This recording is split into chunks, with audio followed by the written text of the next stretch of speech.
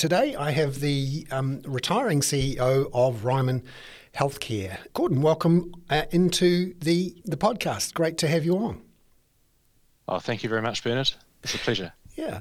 Could you tell us a bit more about Ryman, its staff, where it is in New Zealand and in Australia, and why it's so important, this issue around temporary work visas? Sure. Well, Ryman Healthcare was founded in Christchurch in 1984, and since that time, we've become the largest provider of aged care and retirement village services to older people in Australasia, I think. And we have about 6,500 staff. We look after about 12,700 residents. We have over 40 villages throughout New Zealand and also in Victoria.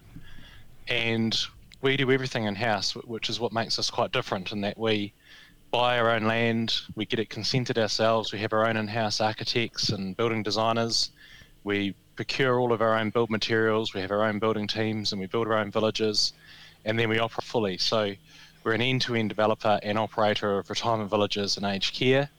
And of course, to do that, we require a very significant construction workforce. So we're one of the biggest construction companies in New Zealand and growing in Victoria. On any one day, for example, we've got 12 sites on the go right now across New Zealand and Melbourne. In fact, it's just turned into 13. We would have about 3,500 subcontractors working for it on any one day, and also on top of the 6,500 staff that we employ.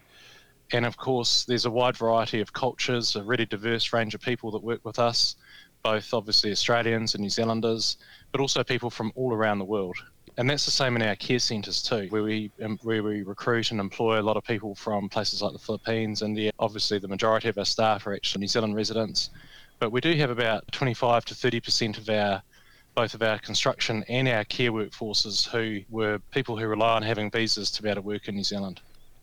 And what was your initial reaction and how you dealt with the hearing about COVID and what it might mean for our borders and for your workers? Well, we started paying a lot of attention to COVID in about January last year, and it was very worrying because we were reading what was happening in Italy, New York, etc. So we really battened down the hatches. We got a lot of epidemiology advice. We invested about $50 million in PPE and staff protection, welfare for residents, and we basically did the exact opposite of what we want to do with the Ryman Village, which is we shut them. And we shut them before the country shut down. We were very determined to keep COVID out, to protect our elders, and also to protect our staff as well. So we saw it as a very significant event and still do. In fact, we're just coming out of our fifth lockdown in Victoria, which has been significant.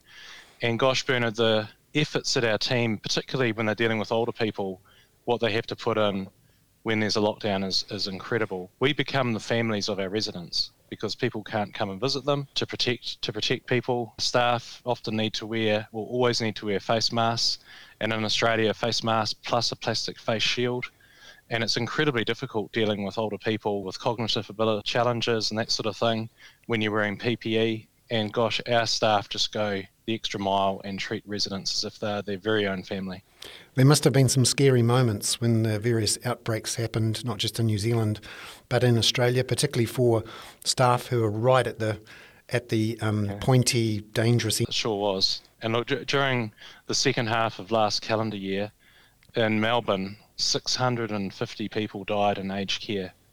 We kept COVID out both in New Zealand and Australia within Ryman, but generally in the sector in Melbourne, 650 older people died. 134 different aged care centres got COVID.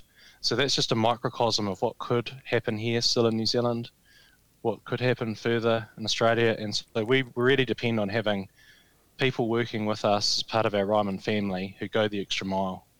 And many of the people there, the 20 to 30% of your staff, no doubt have family overseas. It might be the Philippines or India or wherever, who haven't been able to go and visit those families, or maybe brings their partners out because of the restrictions on visas and travel. Could you tell us a bit about how those people are feeling now that we're a year and a half into it and it looks like it's going to be another year or so before anything gets back to normal?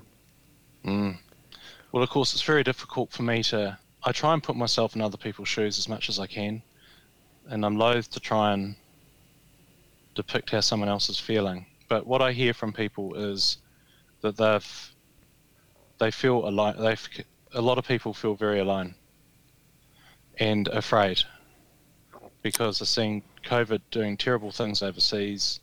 As you say, Bernard, they can't see their families. And what has been really concerning for a lot of people is that they're scared to leave New Zealand because they don't know if they'll be able to come back. And you must so have... you've got that double whammy. You've got that double whammy effect of not really being able to go back, and even if you could, you're too scared to leave. And you must have some staff members who have a lot of uncertainty around their visas, whether they might roll, whether they can get residency. They may be in a residency queue. Tell us, what you're hearing from some of your staff about that. They're deeply distressed. They feel the future is uncertain for them.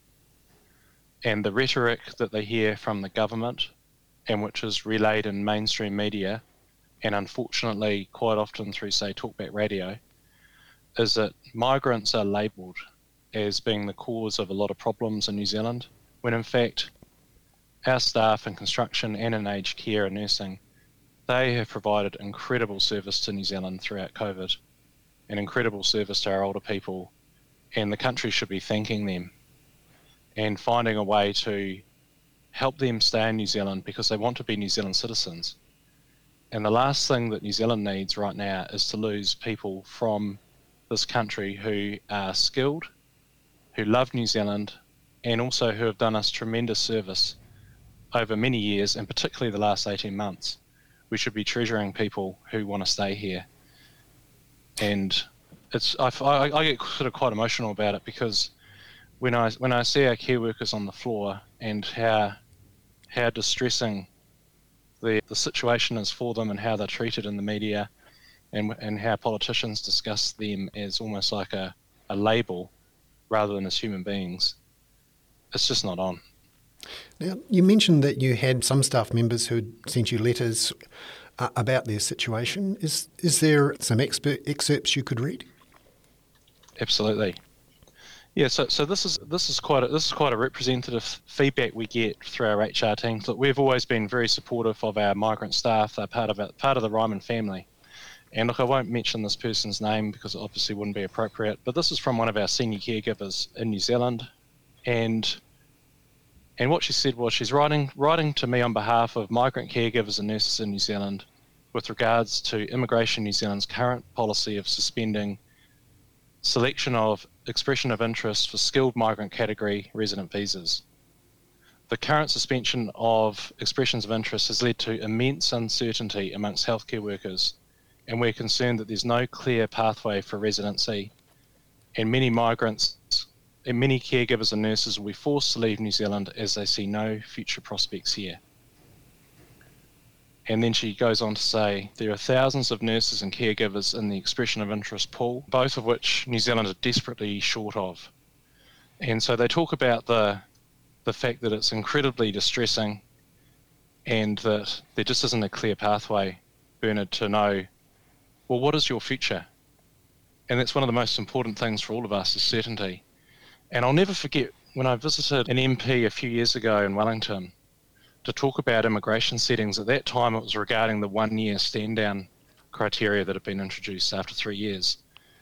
And the follow-up letter that I got said, and by the way, please tell your staff that they should make sure that they develop no connection with New Zealand whatsoever during their temporary 1 year stay. Now, these are people who are caring for the life of World War II veterans and become people's families. And I just thought that was an incredible turn of phrase to use in respect of any human being. So how do you feel about what's happened to your staff there and the uncertainty that they're feeling? Because I'm guessing you're having to respond to your staff and reassure or give them information. How do you feel about that? Yeah, well, what we try and do, Bernard, is keep our staff up to date with the measures that we're taking to support them so that they know that at Ryman we really support our people as best we can. We discuss with them the lobbying that we do through various industry organisations, but also directly with senior members of Parliament. For me personally, how I feel about it is I always feel an immense sense of responsibility to do everything in my power to try and influence. And sometimes that means unpopular discussions and perhaps people seeing me as a bit of a pain, talking about it repeatedly. But we've got to do our best to look after people because they're doing their best to look after older people and build villages for us. So the least we can do is to support them. Now, last year during the lockdowns, there was this phrase, the team of 5 million, and the phrase to be kind was used. What do you think the government should do now that there is this enormous backlog of applications, enormous uncertainty about the future? How do you think the government could be kind and be that team of, create that team of 5 million? Well, look, even if kindness didn't come into it, a very pragmatic thing to do would be to make sure that people who are here right now, who are trained and love New Zealand, can stay and become residents of this country. Because I tell you what, when the borders start opening again, countries like Australia, Canada, America, Europe, they face the same challenge that we face, which is there's work to be done, there's houses to be built, there's older people to be looked after, and that requires human beings.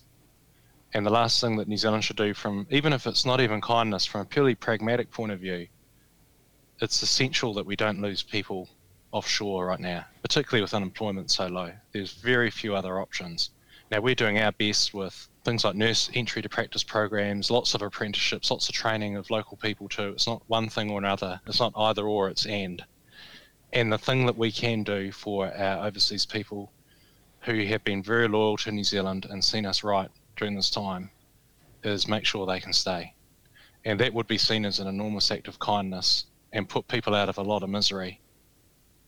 That's what I'd love to see happen. There's been some proposals bubbling up in the last few days. National has proposed a COVID recovery visa, which gives certainty for those who are already in the queue for a residency, 35,000 or so. But there is 200,000 people here on various types of work visas. The NZIER has proposed that everyone here on a work visa be given certainty that they can stay until the end of 2024. And then there are some who simply say people who've been here, those 200,000, part of the team of 5 million, they took the risks, worked hard with everyone and deserve to be given residency if they want. What's your view? Well, look, I agree with that third view. And of course, I'm talking about the people that we know the best, people that have worked with us. But look, I'm sure that very simple checks can be done to see how, well, obviously we need to do some checks with people to go through that process. But I can vouch for the people that have been working for us. They've done an amazing job, and I believe that there should be that pathway to residency offered. And from a government point of view, if that doesn't happen, I believe a lot of people are going to leave this country. We're going to have a severe skills shortage, and the response to that will be, guess what? Migration settings will be turned up. People that are going to need to be retrained and all that sort of thing. I think you start with looking after the people that you've got, don't you? And the most pragmatic thing that can be done is to take those expressions of interest and treat them with some respect. The parts of the email I just read out before, that lady put an expression of interest in April last year to Immigration New Zealand, paid the money, and has heard nothing, not one thing. And how do you treat people like that? Gordon McLeod, the CEO of Ryman Healthcare.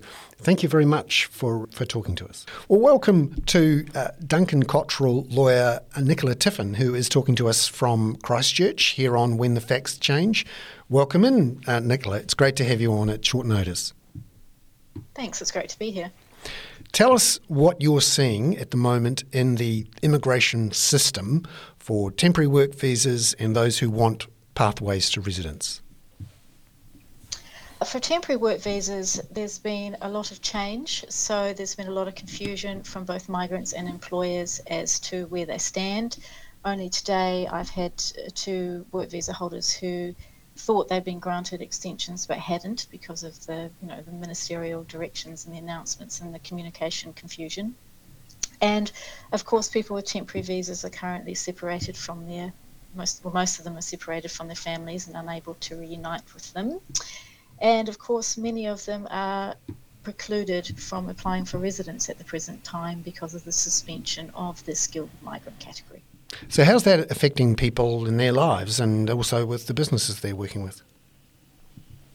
Well, to talk about the first issue, with people being confused about their visas and being able to move from one employer to another, that's causing considerable anxiety and also problems for employers themselves in terms of moving employees into different positions because the labour market's quite fluid at the moment. In terms of employees not being able to see their families, that's causing considerable heartache and upset. For example, I have one client who he's a highly technical information technology expert, and he hasn't been able to see his son since the son was born. And in terms of residence, not being able to move forward with residence visa applications, I've got multiple families who are unable to apply or have applied and been waiting months and months for a decision. So they're unable to either unite with their families, because New Zealand residents can travel and bring their families in, whereas temporary migrant visa holders can't. And also they can't make plans for their lives. They can't purchase a home. Their children who are getting close to needing to go to university can't get to university. There's a whole myriad of problems that arise out of this. What's gone wrong in the system, do you think? Well, I think it's a twofold issue. One, we've had the pandemic, we've had COVID-19, and the government's had to react to that by closing the borders and preventing individuals from moving in and out of the country. And on top of that, we've had a government that's decided to reset immigration parameters, and they've been trying to do that at the same time as managing the COVID-19 border closures. What do you think they should have done there? Because it sounds like they're trying to re-engineer the jet plane as it's coming in for a crash landing. Well, it's difficult for me to second-guess policy decision-making, but I think we could have communicated the decisions in a much more timely and clear manner to the migrants themselves and to employers. There has been the delay of the introduction of the compulsory accreditation scheme for employers, which in many ways is a good thing, but employers have been confused and worrying about that at the same time as their employees have been confused and worrying about their visas. So I suppose in summation, I would say that the problem is communication at the present time.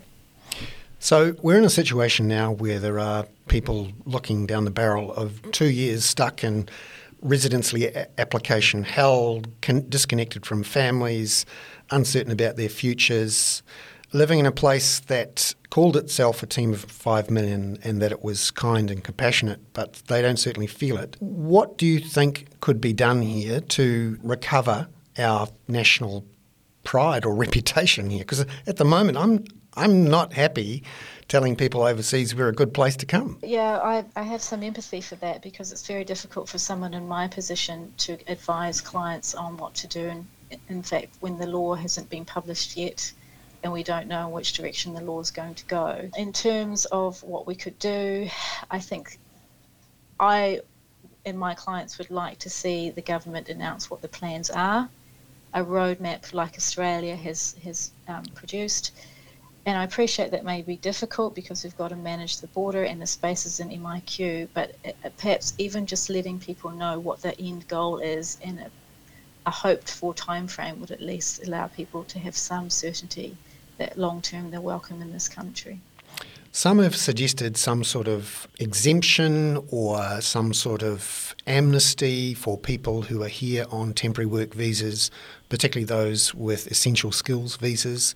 What's your view on, finding some way to clear the decks and start again?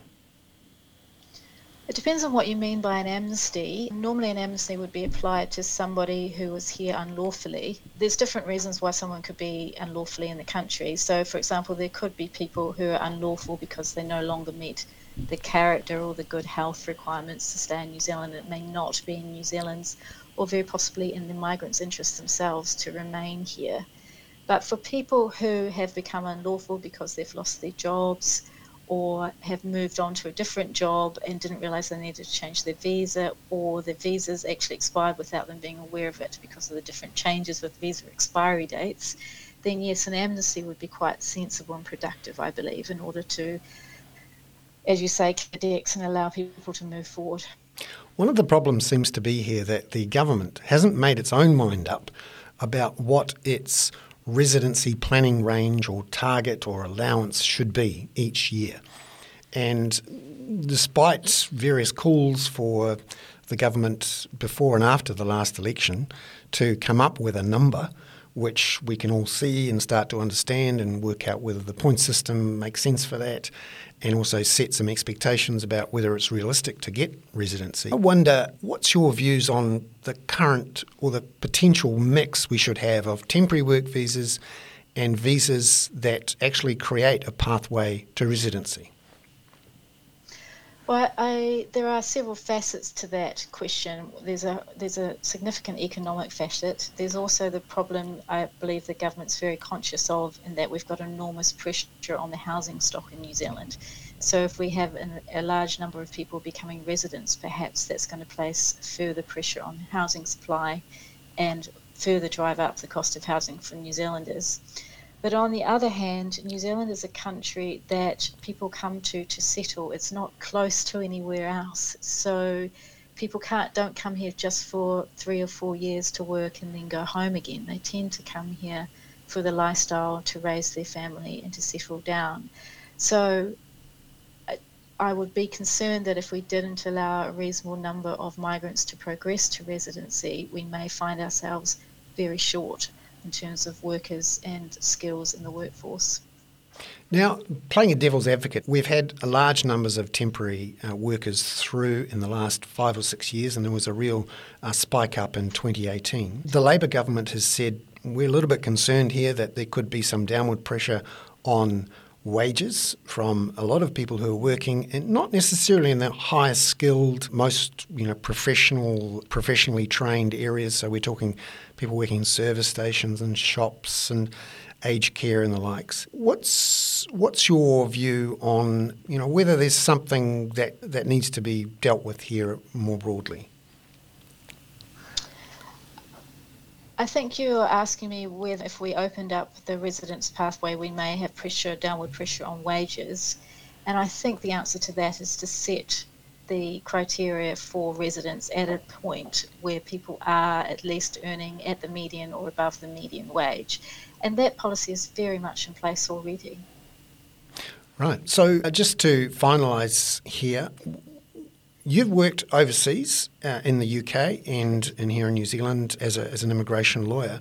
There was a time a while ago when New Zealand's point system and its residency targets were the envy of the world. In fact, in the UK, you used to hear about the Australian system, which is very similar to ours. How do you feel about our current system now? I do still have a lot of colleagues and friends who are working as immigration lawyers in London, and it's interesting to me that the United Kingdom is adopting a very similar system to our point system at the same time where our point system has been suspended for almost 18 months. And on that note, we'll leave it there. Nicola, thank you very much. Well, thank you very much to Alistair McClymont, who's talking to us from Auckland, and a prominent and excellent immigration lawyer who I regularly speak to on these issues. Alistair, tell us what you think is going on with our immigration system at the moment. Well, that's how much time have we got? I think everybody recognises it's a complete mess. I think that the government sort of had in mind some major changes when they started their first term. COVID has given them the opportunity of trying to implement those changes, but it's all sort of turned a little bit sort of sour. And I think particularly with the news today about the unemployment rates being a lot lower than what was expected, that probably really sort of upset the apple cart quite a lot. I think a lot of the immigration planning was around the idea that there'd be a large number of Kiwis looking for work, and that just simply hasn't proven to be the case. So we've got a lot of people now who are waiting up to 2 years, they think, to get some sort of resolution on their application for residency. A whole bunch of people stuck in a queue that has now been closed. What do you think the government should do here to do the right thing, but also to try and improve our reputation in the world of trying to get people into our economy? Yeah, well, that's the problem. Is it's the reputational thing is really causing a lot of damage, because there's now going to be a real fight among countries like New Zealand to bring in sort of skilled work, but our international reputation is really suffering because of it. I really think that they've got to do something really significant to wipe the slate clean. And we talked briefly about this idea of an amnesty. I don't really like the term amnesty, but I think they really have to do something to clear the backlog in one massive. The major backlogs are in the skilled migrant category, which is the flagship immigration policy.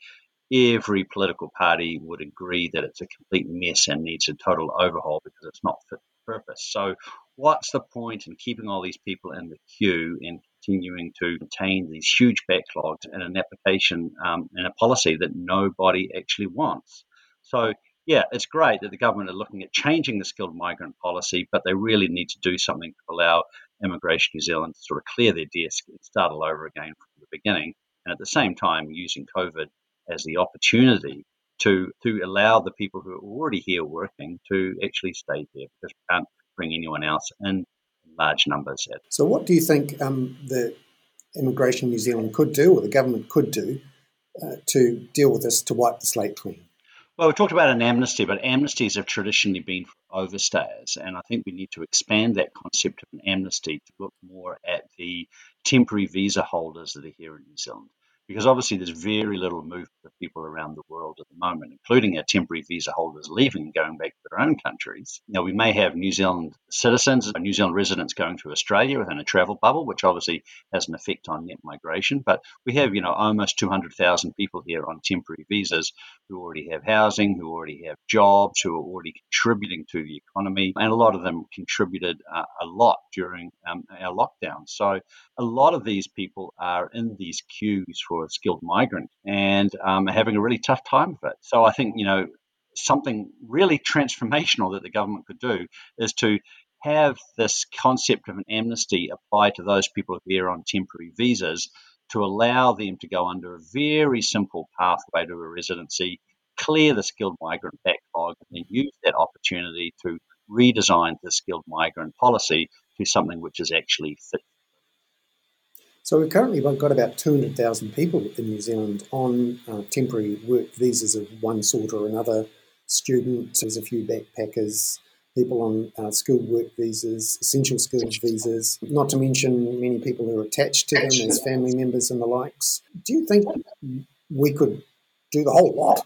Can we handle that? Yeah, I mean, well, as I say, they're already here working. They're already here, and the kids are at school, and they're driving on the motorways, and they're living in houses. So we're not going to have any infrastructure strain by allowing these people to stay. Now, a lot of them are restricted in where they can work and what kind of work they can do because of either the conditions on their work visa or because they're applying for resident visas under the skilled migrant category, a policy which everybody recognises is not fit for purpose. So if we want to use this labour for in particular regions and in particular industries and in particular companies, then it's really quite simple to design a pathway to residency for the temporary visa holders to incentivise and encourage these 180,000 people to work where and in what kind of work we want them. The government have also introducing a mandatory accreditation process for employers to manage exploitation risks, so that can then be fitted in nicely with this pathway to residency by having requirements such as if you work for one of these accredited employers in this particular industry, in this particular region, we will grant you a resident visa subject to health and character requirements in either 12 months, 24 months, 36 months, depending on how much we want to incentivize these people. So it needs some transformational thinking and some transformational ideas. Yes, that would be really interesting if it happened. I'm curious, though, we're going to have to do something to clear the decks, to get some sanity back into the system and also do the right thing. But long term, one of the concepts in and around our migration system for a couple of decades now has been this idea of a residency range of somewhere between 90 and 100,000 new residencies granted every couple of years, which both sides of politics up until a couple of years ago were relatively comfortable with. What do you think about the long-term future of that residency range target idea, and whether we can sustainably have, at any one time 200, 300,000 people on temporary work visas, but only award 40 or 50,000 residencies each year?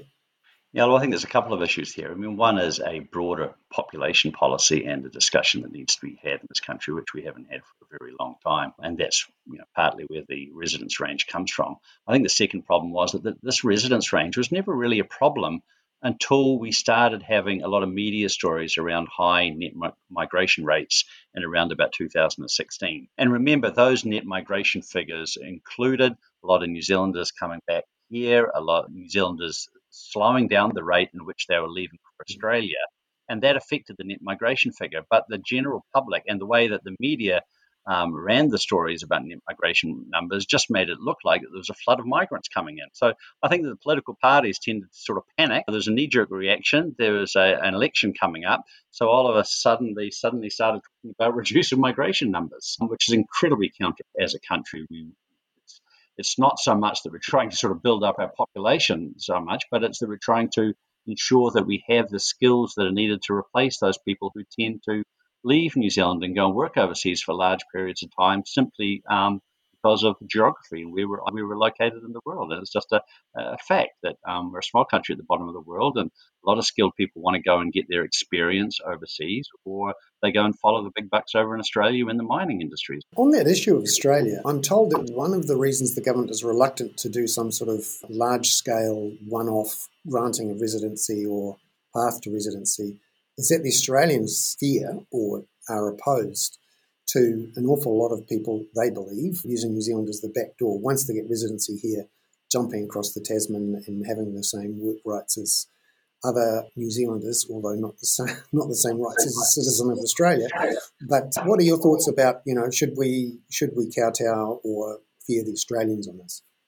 Well, it does seem quite bizarre that we would be basing our immigration policy on what the Australians think when the Australians clearly don't reciprocate the favour and just decide to send us whoever they feel like it. But, this has been an issue around for a very long time, and one of the reasons why the citizenship laws changed, where you need to be a New Zealand resident 5 years before you can obtain a New Zealand pass. So to delay a lot of new residents then just sort of packing up and going to Australia. So it has been a problem, but this is just part of the agreement that we have in Australia. So if this was really an issue, then it really needs to go around the renegotiation of the agreement that Australia and New Zealand have regarding those work rights, rather than fiddling with our immigration rules.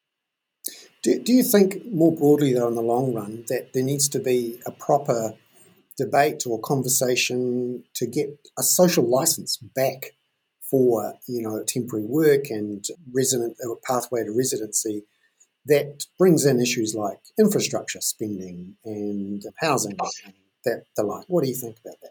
Yeah, I think you're right. I mean, a lot of the stuff that was going on in the media around that 2016 time with net migration rates, it was very counterproductive to having an intelligent, well-designed immigration system, because in a 2-minute media story at 6 o'clock on TV, you don't really have the opportunity to discuss all the different issues. So you just simply say net migration, immigrants coming in, stealing jobs, driving the house prices up, clogging up our motorways, without actually having a proper discussion about it. So and that's the nature of a democracy, isn't it? Is that what people see on the news is that's how they vote, and then that's how policy is made. So it's been pretty counterproductive.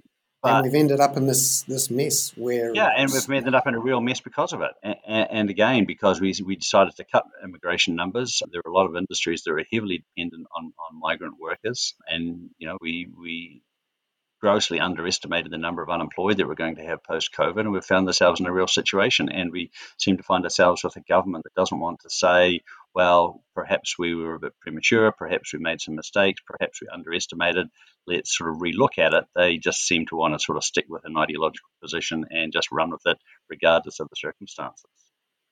But the house price one is a very good one, because you will remember that in 2016, the high house prices were blamed on foreigners coming in buying houses. Now, we haven't had any foreigners coming in buying houses now for a couple of years, but it hasn't had any effect on the house prices, and we don't see the government apologising for that. You're right there. Alistair, thank you very much. Alistair McClymont, an immigration lawyer in Auckland. Thank you very much. I appreciate your time. Thank you, Brennan.